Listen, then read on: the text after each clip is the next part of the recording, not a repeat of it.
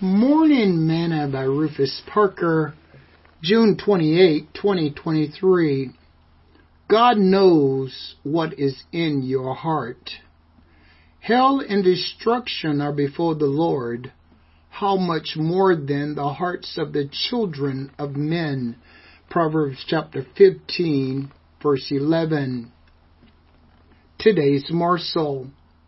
I'm sure you've heard the story about the lad that went to the doctor, and the doctor told him that he needed to listen to his heart. The lad said, "That's fine, but Jesus is in there." The doctor was stunned and said, "What do you mean?" The lad said, "I have Jesus in my heart because he said that he would take up residence in me." If you could see what was in your heart, would you be surprised? Well, there's a way that you can see inside of your heart. James tells us that God's Word is like a mirror, and it reveals to us who we are and what we should do. Jesus says that our Heavenly Father even knows the number of hairs on our head. Nothing is hidden from God. David understood that God knew all things, and so he prayed, "Search me, O God, and know my heart. Try me and know my thoughts, and see if there be any wicked way in me, and lead me in the way everlasting." Psalms 139, verses 23 and 24.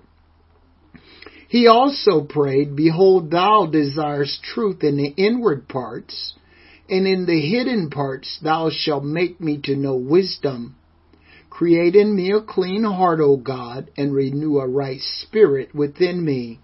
Psalms chapter 51, verses 6 and verse 10. In every prayer, we should seek God for cleansing of our heart, because our heart can and is deceptive and desperately wicked. Sing this song with me today.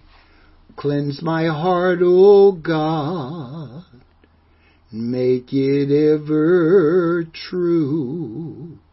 Cleanse my heart, O God, may I be like you. Change my heart, O God, make it ever true. Change my heart, O God, may I be like you.